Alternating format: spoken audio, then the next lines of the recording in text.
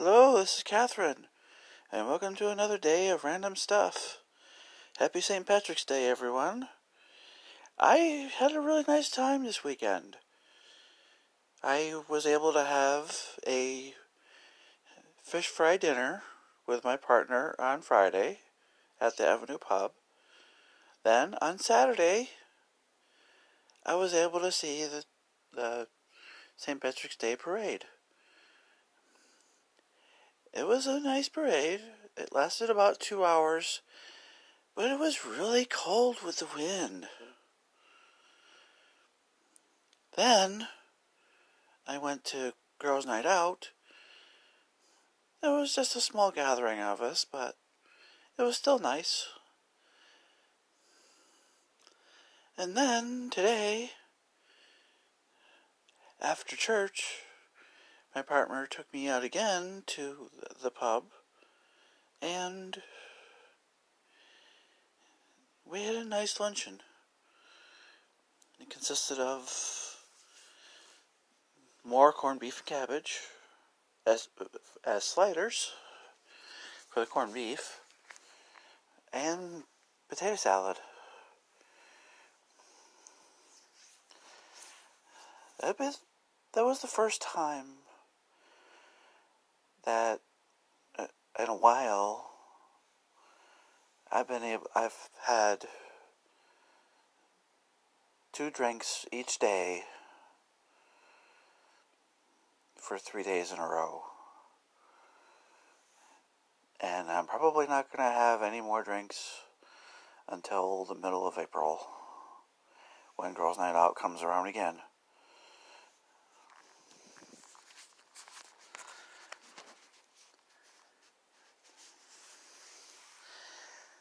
I feel sorry for the families of the people that were in the plane crashes in Ethiopia and in other airlines. They did say that there are some similarities between the 2 crashes. That the system was set to think that it was going to stall, so it kept trying to counteract anything that the pilot was doing and keep the nose down so it doesn't stall. Even though there was no danger of stalling.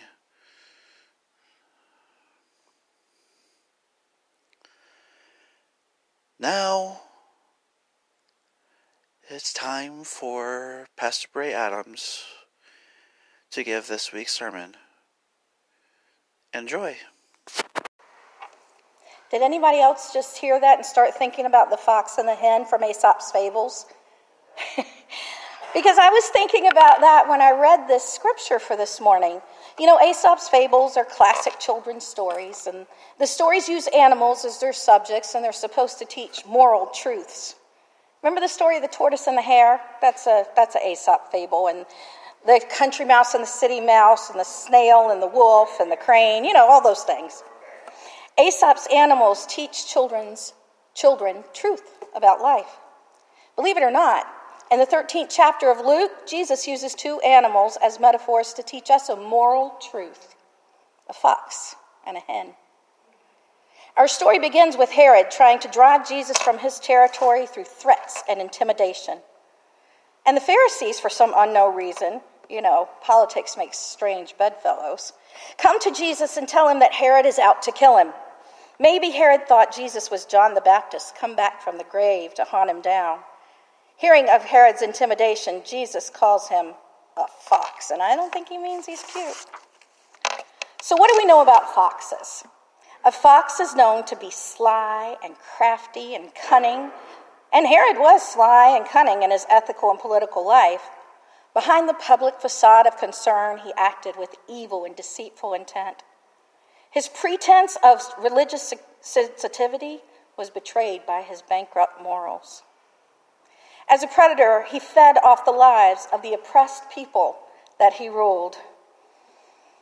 Any of this sounding familiar yet? He used his power to threat and to subjugate. But Herod was really a petty fox, afraid of those who publicly raised questions about his actions, or who opposed his self-serving ambitions. He tweets about it endlessly. In his political life, Herod was a sly old fox, though. As a ruler of the Sea of Galilee, his cunning was displayed in how he tried to fend off offending the sensibility of the Jews, while at the same time we see his true colors, because he builds the town of Tiberias on the site of a graveyard, which Jews consider unclean. And he declares emergencies to build symbolic walls to keep out immigrants, whether legal or illegal, and taking their children when they step across some imaginary line, regardless of whether they're seeking work or refuge from terror. He incites dangerous rhetoric, controlling everything he can to get his message out.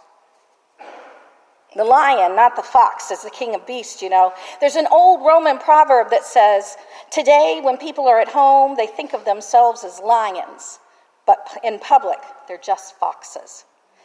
In public, Herod is a fox. He says the first thing on his mind, and he doesn't care who's in his way. He doesn't do his own dirty work, but he sends others into such fear and rage that they handle the bloody parts themselves with AR-15s in synagogues and churches and mosques. Wait, was that Herod? And to Jesus, Herod is more of a fox than a lion. Jesus publicly defies the lion's intimidating death threats with the message that he won't cower before the fox's gleaming sharp teeth, but will continue on his mission of casting out the evil forces and offering healing to the sick. You see, Jesus' real threat isn't in Rome, but in Jerusalem, where they wring the necks of prophets. To Jesus, Herod is a sly, insignificant little fox. No one to fear. Maybe you've seen the sly fox prowling around the hen house. You might have caught a glimpse of the fox in sly ways of certain political leaders who howl about freedom or concern about the poor but conceal their real intents and pull the wool over the people's eyes with cunning words.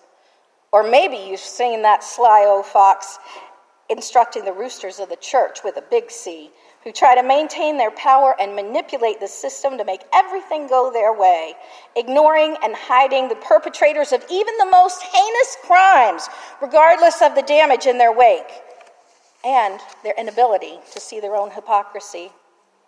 You see, the world of the fox is cruel and cold and calculated and compassionless.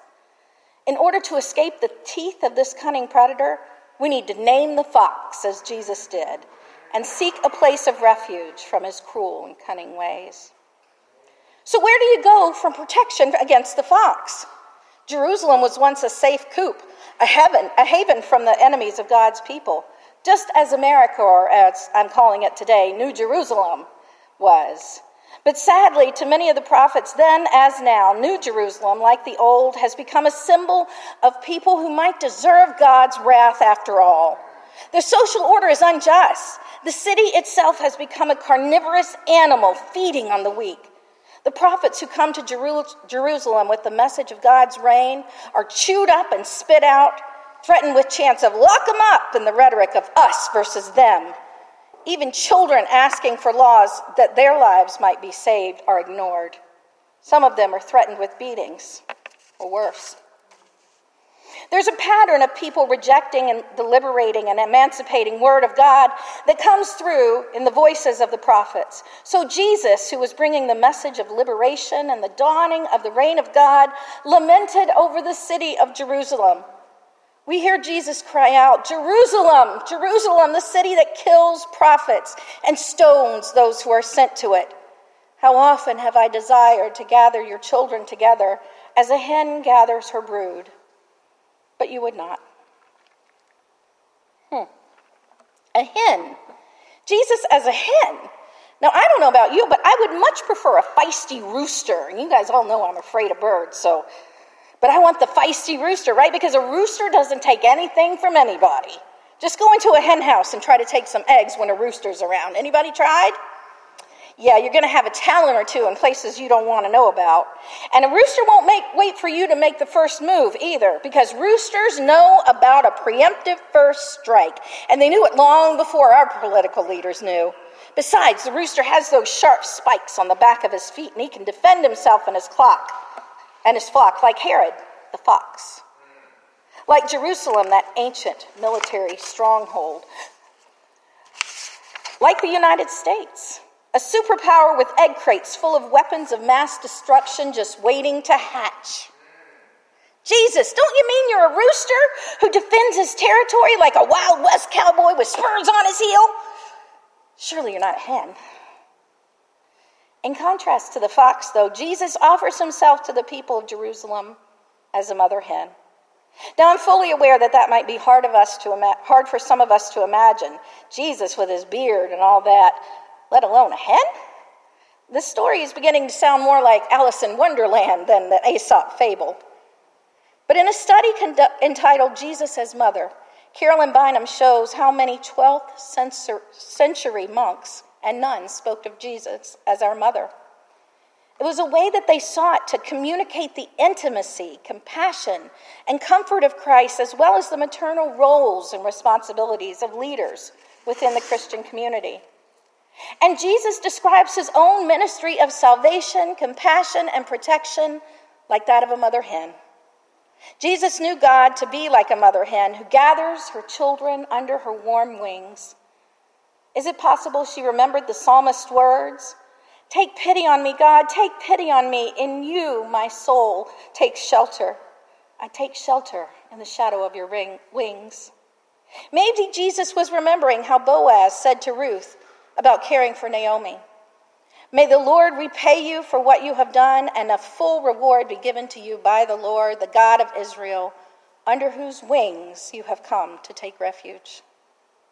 In harmony with God's motherly purposes for protection and care and salvation, Jesus is telling us that he is like a mother hen who seeks to gather his people into a redeemed community under the compassionate wings of God.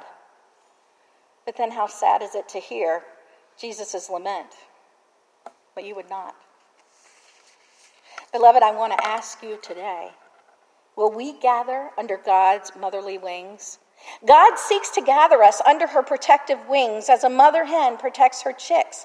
When it seems that the destructive forces of our lives circle over our heads, or when our enemy, the fox, tries to prey upon us, God wants to gather us under her wings when we grieve, when we're anxious, or when we need the warmth of God's accepting presence. We have a choice today, just as the people of Jerusalem had a choice, but they chose death. Will we choose life?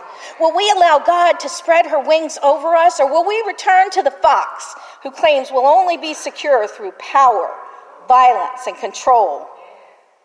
I got to tell you, my friends, gathering under God's wings is a vulnerable place to be. You can't strike back. But even so, not striking back doesn't mean you're a chicken. See what I did there? Anyway, it does mean that you don't rely on the power and weapons of this world to protect you. There once was a Nigerian boy named Olu who had a pet white chicken. They became great friends and inseparable companions. One day the hen disappeared, and Olu cried and cried. But then after 3 weeks, the white hen returned to the compound with 7 beautiful white chicks. The Nigerian boy was overjoyed, and the mother took very good care of her chicks. One day, late in the dry season, the older boys set a ring of fire to the bush area outside the village. Everyone stood outside the ring as the fire burned towards the center, and the purpose was to drive out little animals like rabbits and antelopes out of the circle so that they could be hunted, claimed as prey. But when the slaughter and the fire were over, Olu and his friends walked through the smoldering embers. The boy noticed a heap of charred feathers and smelled burned flesh. It looked like the remains of a bird that had not escaped the fire. And then Olu realized in horror it was his beloved friend, the white hen, all black and burned to death. But then came the sound of chicks. The mother hen had covered them with her body, and they were still alive and well. The mother had given her life for her children. She died that they might live. Let the little chicks hear who have ears to hear. Hear what the mother hen says to her brood. May our mothering God, whose grace is granted to us through no works of our own, be with us and sustain us throughout the fire, through the violence and the greed, through the troubles of this life, whatever they might be.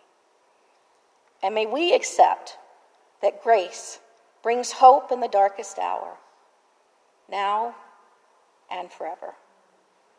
Amen. Thank you very much for listening, and I hope you enjoyed it. You can find me on Facebook at Kathy McIntyre. You can find my show at anchor.fm/Kathy-McIntyre. You can find me on Google Podcasts, Spotify, and Stitcher. Search for Catherine's Random Stuff. And you can contact me at KathyMC32575 @gmail.com. And I'll talk to you next week.